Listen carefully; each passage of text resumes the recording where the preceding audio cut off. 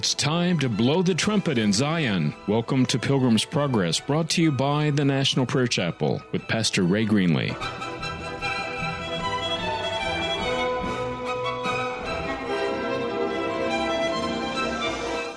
Today's broadcast is pre-recorded. I want to share to you today the love that Jesus has for us. I'll read a verse out of Matthew 5, beginning at verse 45. He causes his sun to rise on the evil and the good, and sends rain on the righteous and the unrighteous. I want to share with you today one account that we have in Scripture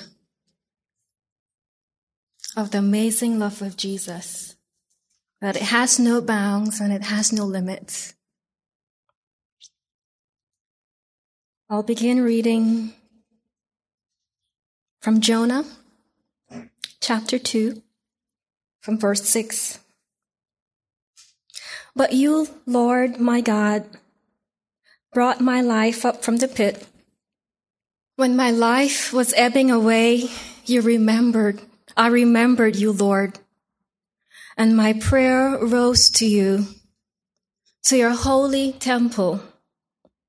Those who cling to worthless idols turn away from God's love for them. But I, with shouts of grateful praise, will sacrifice to you. What I have vowed, I will make good. I will say, salvation comes from the Lord. Many of us know about the story of Jonah, that the Lord had told him to go and preach to the city of Nineveh that was considered a wicked city and urged them to repent. But Jonah in his heart was not willing to do such a thing because he thought if he goes and as he says, and if he preaches, they'll repent and God will have mercy. And in his heart, he felt that they were a wicked people and they had done wrong by the children of Israel. They were their foe.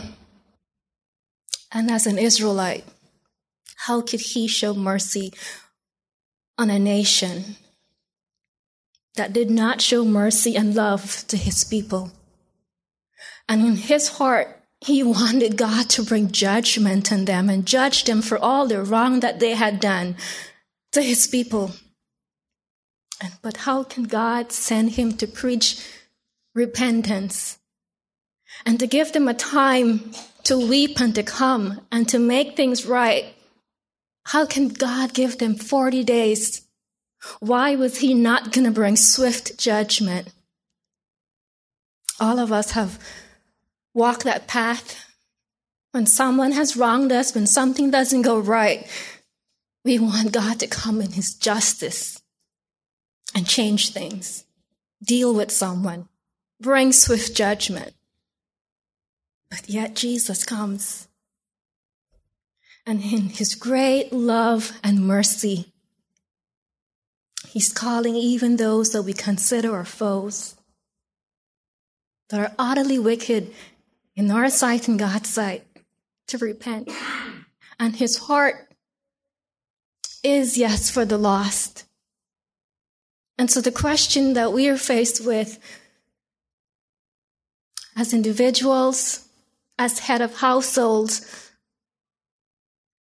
as residents and citizens of a nation called America, and as Christians, walking before God, will we be like Jonah and say, Lord, how can I go with such grace, love, and mercy and proclaim a gospel of light to those who have caused such hurt and pain? But yet this is the love of Jesus.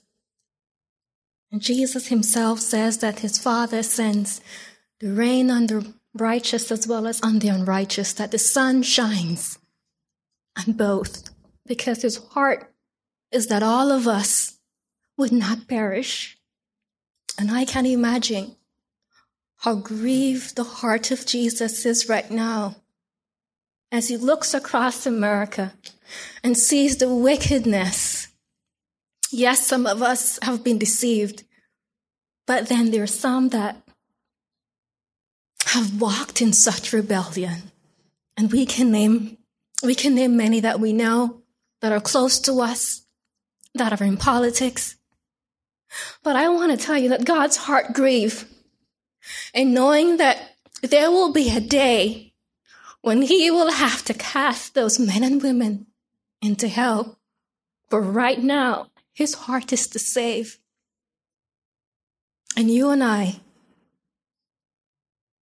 must not cling to things that cause our heart to be hard, where we turn away from the love that Jesus has shed abroad in our hearts, or we turn away from his mercy that he has shown unto us. For you see, there was a day when you and I, when we were delivered from the jailer, from going and paying more than double for our sin. But Jesus had mercy on me, and he had mercy on you. How can we not show mercy to another? And that is an idol that we should not cling to. That's empty, without hope, no salvation. But I remind you today, if we must repent, let us repent. But let us move forward in what the Lord has said to us and be like Jonah. Lord, I will now pay my vow and I will do what you have commanded me to do. And we know what the end looked like for the city of Nineveh, that wicked city, that it was saved. And that was God's doing. Because he was able to multiply the work of love and mercy in the heart of Jonah. And then by extension to a city, to a nation. And he can do that today through you, through your family, and in America. I welcome you today into the heart of Jesus, a heart that's full of mercy and love. And I ask you today to covenant with me that you will not cling to bitterness, hardness of heart, and saying, no, Lord, I will not have mercy. But in saying, yes, Lord, I will love. I sought the Lord, and afterward I knew he moved my soul to seek him, seeking me. It was not I that found no Savior true. No, I was found of thee. Thou didst reach forth thine hand and mine enfold. I walked and sank not on the storm-vexed sea. 'Twas not so much as I on thee took hold, as thou, dear Lord, on me. I find, I walk, I love, but oh, the whole of love is but my answer, Lord, to thee. For thou wert long beforehand with my soul, always thou lovedst me. Thou lovedst me, thou lovedst me, always thou lovedst me. I sought the Lord, and And afterward I knew he moved my soul to seek him, seeking me. It was not I that found no Savior true. No, I was found of thee.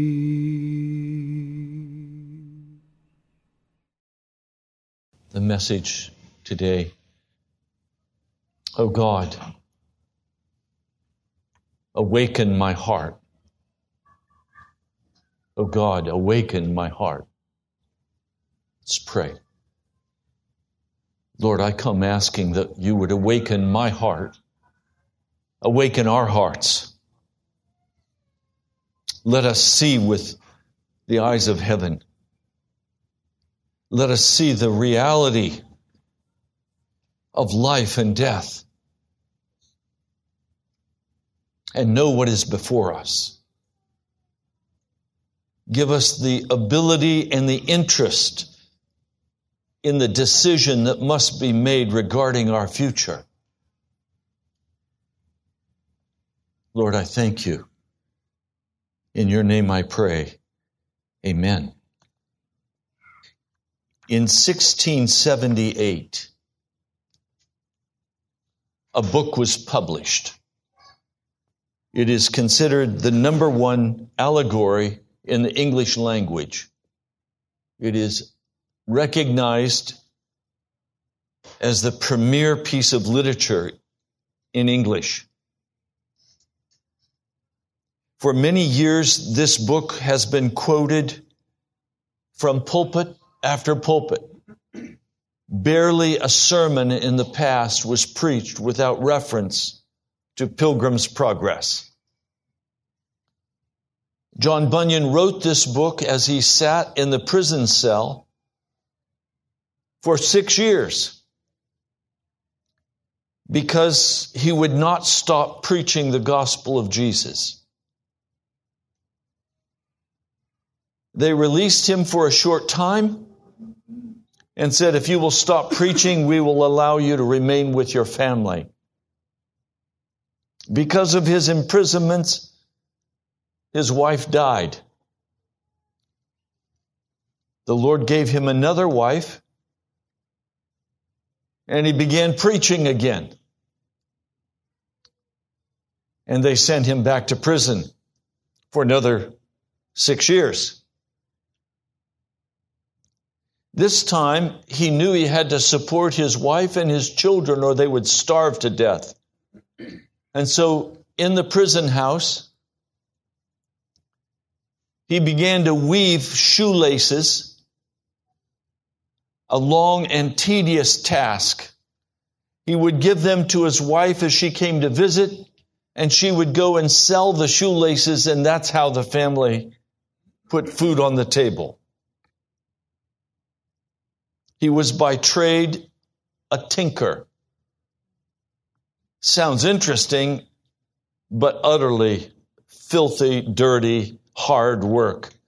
He would go to homes and ask if they had any pots or pans that had been cracked or burned out on the fire. And he would then repair them. He would smelt them. He would do whatever was necessary to repair that pot because they could not afford to buy a new pan. And in the prison house, there was a window with bars. He would open that window, and his congregation would gather outside the window, and he would preach to them. I'm going to read for you a part of Pilgrim's Progress, the introduction. Now, please, many of you are more interested in the party than you are in Jesus. Let's be honest. You're more interested in your entertainment than you are Jesus. Let's be honest. You'd rather sit and talk with friends than sit and talk with Jesus. All of this has to change. What I treasure about this book is that it cuts right to the heart. And it says, look, wake up. Make clean and clear decisions. Don't drift. Choose this day whom you will serve. Your eternity is at stake. He opens, as I walked through the wilderness of this world, I came to a certain place where there was a cave. And of course, the cave was his prison cell. And I lay down in that place to sleep. As I slept, I dreamed a dream, and in this dream I saw a man clothed in rags, standing in a place with his face turned away from his own house. He had a book in his hand and a heavy burden upon his back. I looked and saw him open the book and begin to read. And as he read, he wept and trembled. Not being able to contain himself, he cried out in a loud voice, "What shall I do?" In this condition, he went home and he tried to keep to himself as long as he could so that his wife and children would not see him in distress. But after a short time, his anguish had increased so much that he could not remain silent. So he began to share with his wife and his children what was on his troubled mind. And this is what they told him. This is what he told them. "Dear wife and children, I am greatly troubled by this burden that torments me and grows and weighs so heavy upon me. Moreover, I have received information that the city in which we live will be burned with fire from heaven. When this happens, all of us will be destroyed, unless by a way I do not yet see some way of escape can be found, so that we may be delivered." Hearing this, his family was greatly amazed, not because they believed what he said to them was true, but because they thought he was losing his mind.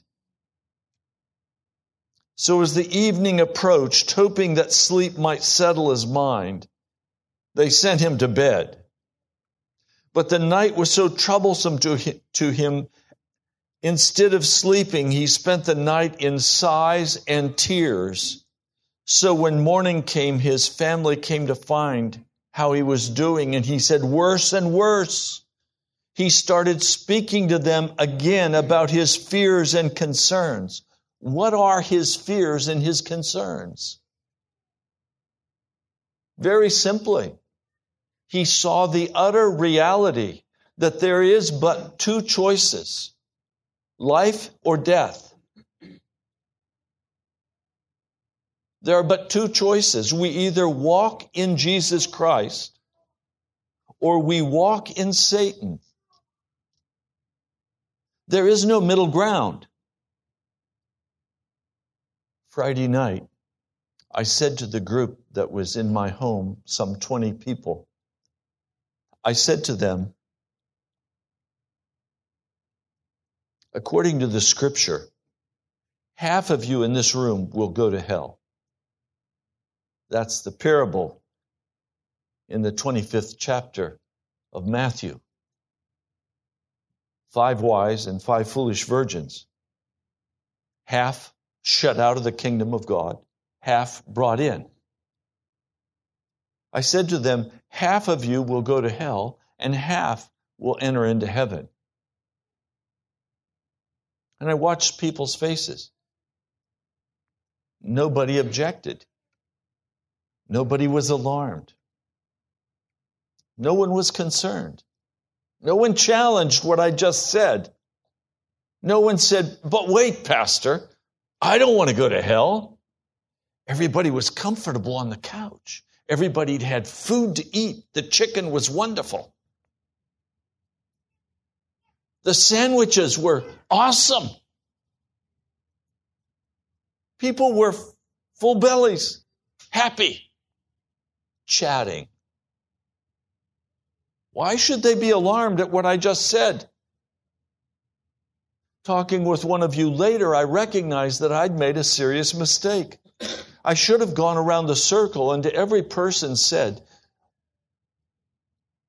if Jesus comes tonight, are you going to go to hell or heaven based on the reality of your actions and your thoughts? Have you made a commitment to follow Jesus Christ, and are you doing it? Or have you compromised with the world? And then a couple of people who were there slipped out to go to a birthday party. And my heart was crushed. I said, what? A party over Jesus? Come on. What are we doing here? It's the unconsciousness. It's the comfortable American lifestyle. We don't believe that we're going to face the judge. We don't believe that life and death is really what we're dealing with here. We think life is going to continue as it is now. I'm always going to be young. I'm always going to be healthy. I'm always going to have my car to drive. I'm always going to have my entertainment. I'm never going to let go of my cell phone. Have you tried to call God on your cell phone? Have you dialed God? Have you tried to find God's web page? Did He show you pictures of elephants? Did He entertain you on the web? No. These very things that consume us are not the things that will bring us into Jesus Christ. These are the things that bring us into death. There's a passage of Scripture I want to quickly read for you. I was shocked by it. It's in the book of Ephesians, in the 5th chapter, and I urge you, read carefully the 5th chapter of the book of Ephesians. I'm going to be preaching this week out of this on the radio. But I want to read for you one particular verse. It's verse 18. This is Ephesians 5, verse 18. Listen to what it says. And you must not become drunk with wine, in which it is unsaving. Sozo mean to save, and the prefix is unsaving. So he's saying, look, there are things in your life that you can do now that are unsaving to your soul.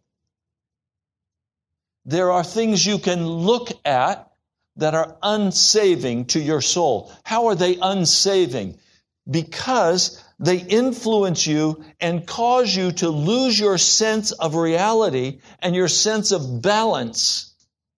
They cause you to become passive in your willpower, so you choose the things of darkness instead of the things of Jesus. They are unsaving to you. And they can be anything that you go to for your comfort. They're unsaving. See, I'm not willing to compromise anymore in any area. I don't want to be doing things that are unsaving to me. I want to do things that are saving. I don't want to look at things. I don't want to taste things. I don't want to pick up things that will cause me to be unable to function in a voluntary way in the fellowship of Jesus Christ. Do you understand, please? Your salvation, yes, it is dependent on Jesus Christ, but it is equally dependent upon your ability to make a positive decision to serve Jesus Christ. The provision for your salvation is there. But if you would rather spend your time doing something else, you will fritter your life away and you will come to the end and you will be unsaved because those things that you loved tore you away from making the decision that would affect your salvation. It could be a friendship with another person. It could be even an intimate relationship with another person. It could be your love for cars or motorcycles, your love for money. It identifies in this chapter in Ephesians an inordinate desire for money. What's he saying? Is he saying wanting money is evil? No. An inordinate desire, a desire to establish my own kingdom, my own power outside of Jesus Christ. These are all unsaving things that blind us and make us unable to make honest choices and decisions. And if you allow yourself to be blinded so you can't make a decision for Jesus, you will be lost.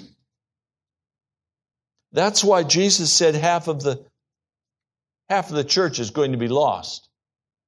Not because they don't know the gospel, but because they chose the unsaving things over Jesus Christ. This man, Christian, is reading the scripture and he's taking it literally. His family becomes cold toward him. They try to change his outlook by treating him rudely. Sometimes they would deride him, saying something that would chide him.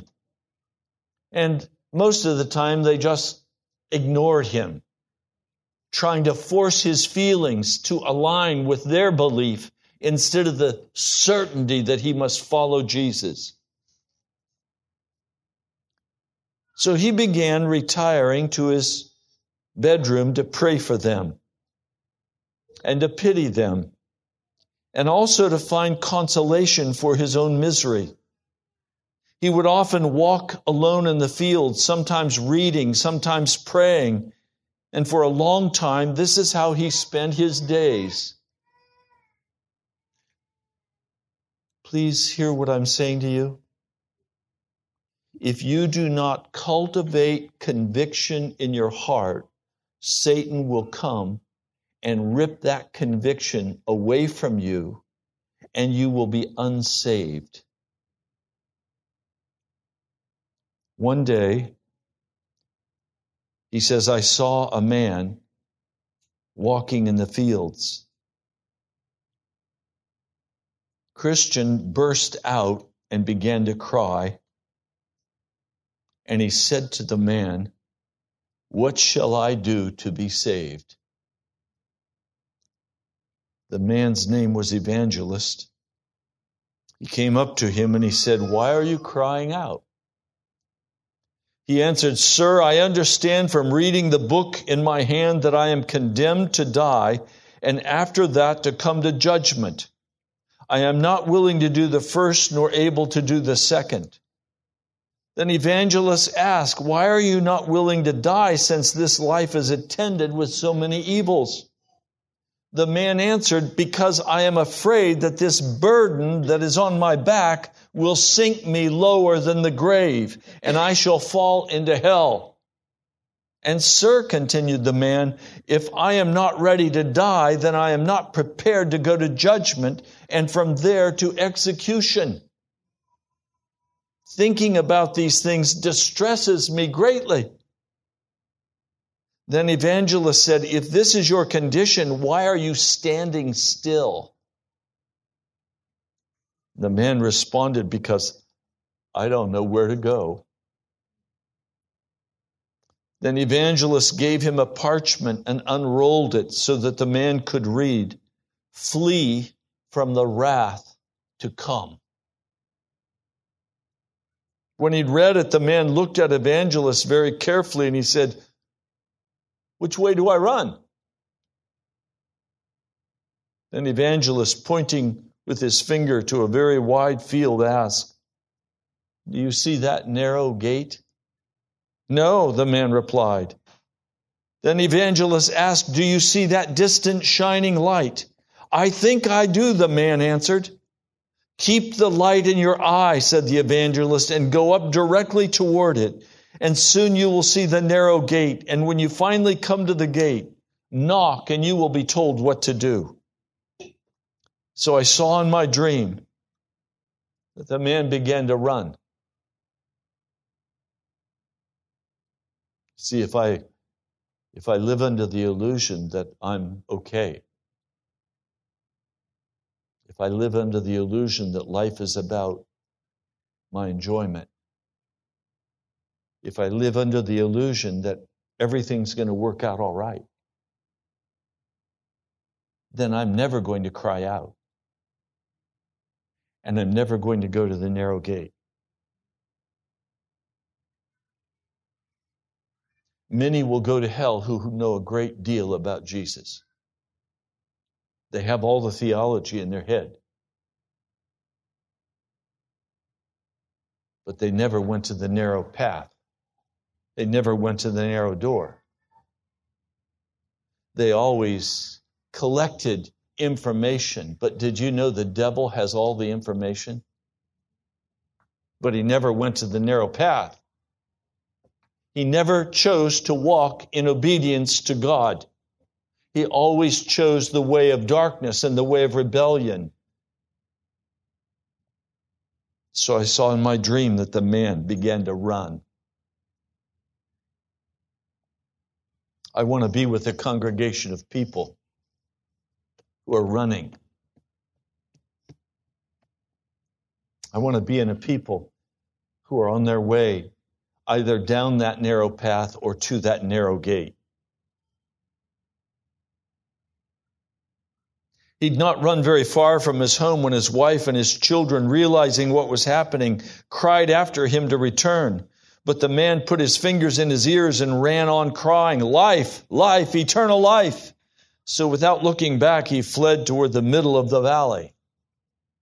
Do you know how many of my family and friends have said to me, Ray, you're insane. You've gone crazy with Jesus. Relax. Let it go. You don't have to do that. Never forget the day the Lord said to me, all the furniture in this house you bought. It came from what you earned. So he said to me, give it all away. I had a house full of furniture. He said, give it all away. I said, Lord, who do I give it to? He gave me the name of a man that I knew who was very poor and had a family and had no furniture in their house. Kids were all sleeping on the carpet in their bedrooms. I called him and I said, get a moving van and come to my house. Why? Because I have some furniture for you. He got a van, he came to my house, and we loaded every stick of furniture in my house into that van. And for the next 6 months, my wife and I slept on the floor. Everything was gone. And we cried out to the Lord, and the Lord answered our cry. And now every stick of furniture that's in my house came from the hand of Jesus. Now, I'm not telling you should give away all your furniture. I'm telling you, do what Jesus tells you to do and follow Him. No matter what it is. Follow Him. Goes on. The man was a great distance away, but obstinate and pliable were determined to pursue him, which they did, and soon they caught up with him, and he asked them, what have you run after me for? And the neighbors answered, to persuade you to go back with us. If you make a decision to go to that narrow path and follow Jesus, relationships in your life will break. People will say, you're crazy, you've gone crazy. They will say to you, this is not reasonable. They will do all they can to hinder you from following Jesus. And some of you are going to try to follow Jesus and keep the world as well. I'm here to tell you it won't work. Cut it loose. Follow Jesus. Love your family, but don't let them tell you or dissuade you from following Jesus. And the passage of Scripture I want you to look with me at is found in Matthew, the 7th chapter, verse 13.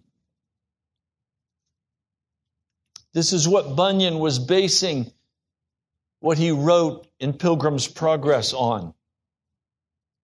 You must enter in through the narrow gate. Literally, you must enter in through the agonizing gate. You cannot follow Jesus and not enter in through that agonizing gate. Why is it agonizing? Because it is so narrow. You can't take the world with you. I've noticed something this week. It's very troubling to me as I've talked with different ones of you. You're very pleasant, very happy, until we reach a certain part of the conversation where you think in some way your rights are being infringed on by another person. And then your countenance changes, and you want what is due you. You want the respect that is due you. You want the power that is due you. You want to be able to be in charge. That hard edge has to go to the cross. The judgments of our heart are the unsaving of our souls. The criticism of God is the unsaving of our soul. The bitterness and anger that rises up when we think we've been crossed is the unsaving of our soul. See, most of that which is unsaving for us is not found in the external world. It's found in our hearts. And it's called pride. I'll do what I want to do. If I want to follow Jesus, Pastor, I'll follow him. I'm going to follow him my way. No, that's not what the word says. It says, enter through the narrow gate. You have to be awake to thread the needle on the narrow gate. There has to be a rising up of hunger in your heart that says, I want Jesus. I have to be willing to pay the price of having others scorn me for my decision to follow Jesus. This is not some walk in the park. This is real. And if we salve our pain with the unsaving things of this world, and our own pride and our own arrogance and our own rightness, so that we'll do battle at the drop of a hat, we're unsaving our souls. We're embittering our spirits.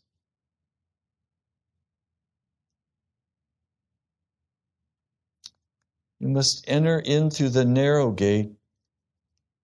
For wide is the gate and broad is the way leading into destruction, and many are the ones entering through it. How narrow, how suffering is the gate, and restricted in the way that leads into life, and the ones finding it are few. Jesus was asked the question. Jesus was asked the question by a man who'd been listening to him preach for some time. in Luke, the 13th chapter. Lord, are the ones being saved few? And Jesus answered, you must be straining every nerve to enter through the narrow gate. For many, I say to you, will seek to enter and will not be able to.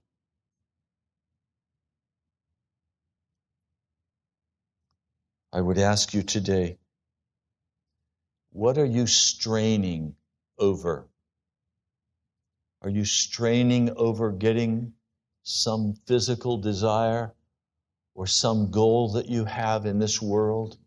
Or are you straining over this issue of eternal life? It is the greatest gift that a man or woman can receive, to be brought into fellowship with Jesus Christ, to walk in His love, to walk in His covering power. There's nothing worth more than Jesus. He's everything.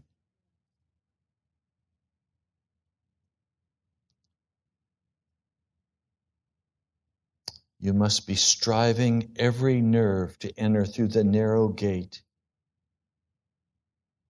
Verse 25, from the time the master of the house may be roused up and may shut the door, you may begin to stand outside and to knock at the door saying, Lord, Lord, open it for us. Have you ever been roused up in the night? I've, on hot nights, sometimes left my door open and my windows open. And then in the middle of the night, be awakened by something. Be roused up and think, oh, it's cool in here, I better go shut the door. That's the picture here. That suddenly, without you having anything to do with it, God will rouse Himself and He'll get up and He'll go shut the door. And He's saying that if you're outside and you come and knock at the door saying, Lord, Lord, open for us, and having answered, He will say to you, I don't recognize you. Where are you from? And then you'll begin to say, well, we ate and drank in your presence. You taught in our streets. But He will say, I tell you, I don't recognize you. Where are you from? You must depart from me, all workers of unrighteousness. Today, if you're walking in uncleanness, if you're walking in the way of the world, you still have the God-given grace to enter into that door because it's not closed today. But the day will come when it will close. And you don't know when it will close. But you may come and say, okay, Lord, I'm ready now. And He'll say, I don't know you. You're still walking in unrighteousness. You've never turned from your sin. I don't know you. Leave. It says there will be weeping and gnashing of teeth. In other words, if you're in that day, in that place, and the day of salvation closes with you on the outside, you will consciously be aware that you have been shut out of heaven and it's over. This is not going to be an unconscious deal. You are now making today conscious decisions about whether you will seek after Jesus. And if you do not, the day will come when the door will close and you will not find Jesus. Because you refuse to walk in righteousness and do what you know is right. The price was too high. You said, I can't lose that friendship. I can't lose that influence. I must have that job. I can't. What will you give for Jesus? Will you give your soul to win the world and lose Jesus? I ask today, are there any of you here today who are willing to make a decision? You know you've walked in sin. You know you've walked unclean before God. Perhaps even this week. And you've never adhered and kept a decision that says, okay, I'm awake. I know what my condition is. I'm going to follow Jesus.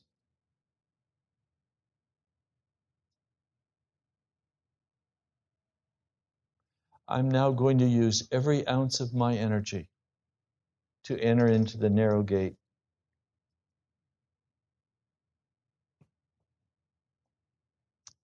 Is there anyone here today who's in that place and you'd like to come and publicly say, I will follow Jesus and I will leave my sin?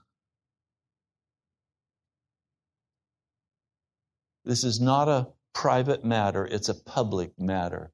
There is salvation only found in the church.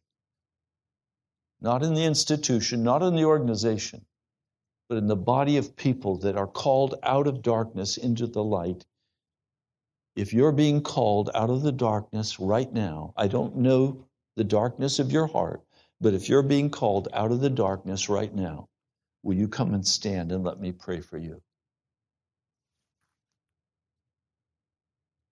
Is there anyone else? You know you're being called out of the darkness into the light. Will you come into the light? Will you follow Jesus?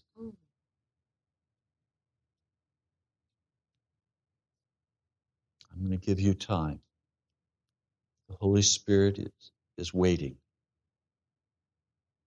Will you follow Jesus? Are you ready today to say, yes, Lord? It may cost me everything, but I will follow you, Jesus. And I will lay down my life and I will follow you. Is there anyone else who needs to come? Lord Jesus. Some have come forward with a reserve in their heart saying, okay, I'll do this to keep somebody happy. Lord, let that not be true today. Lord, by coming forward, these precious ones have given you permission to deal with their heart all the way to the bottom. I'm asking whatever you need to do, claim each one for your kingdom. Kicking and screaming maybe, but claim them, Jesus. Bringing whatever love and mercy, discipline, whatever you need to bring into their hearts, would you bring that now? Lord, let the decision be a final decision. I will follow Jesus. And Lord, don't let anyone leave this house and go back to sleep. And go back to the unsaving behaviors. Lord, thank you. I glorify your name today, and I thank you for each one of these precious ones that has come forward.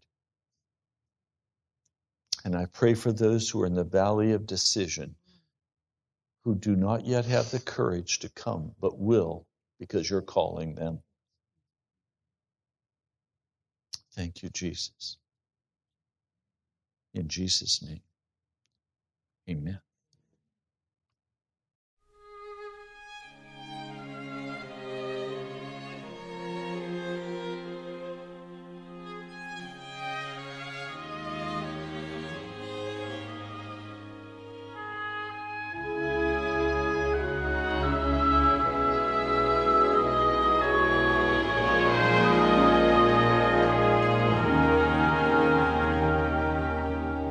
Give me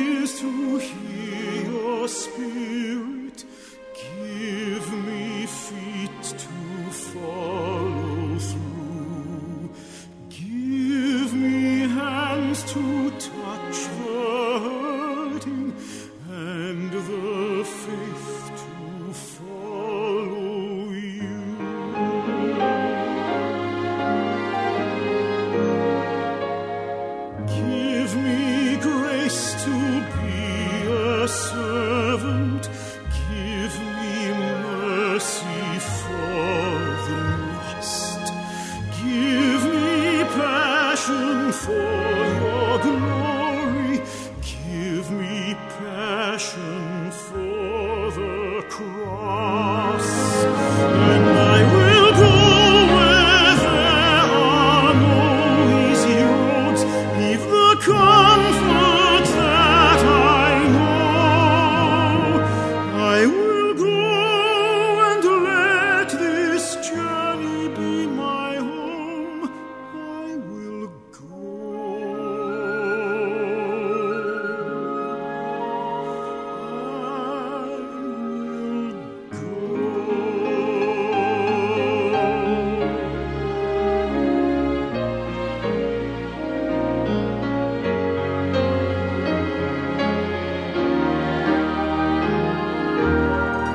I let go of my ambition, cut the roots that run too deep. I will learn to give away what I cannot really keep, what I cannot really keep. Help me see with eyes of faith. Give me strength to run this race. And I will go where there are no easy roads. Leave the comfort that I know.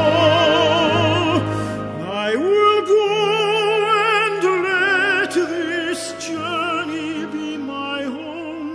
I will go. I will go.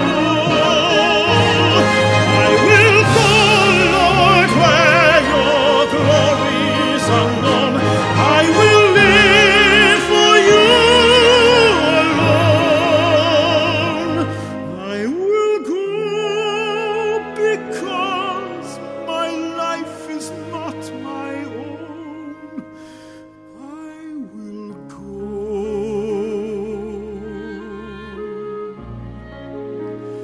I will go.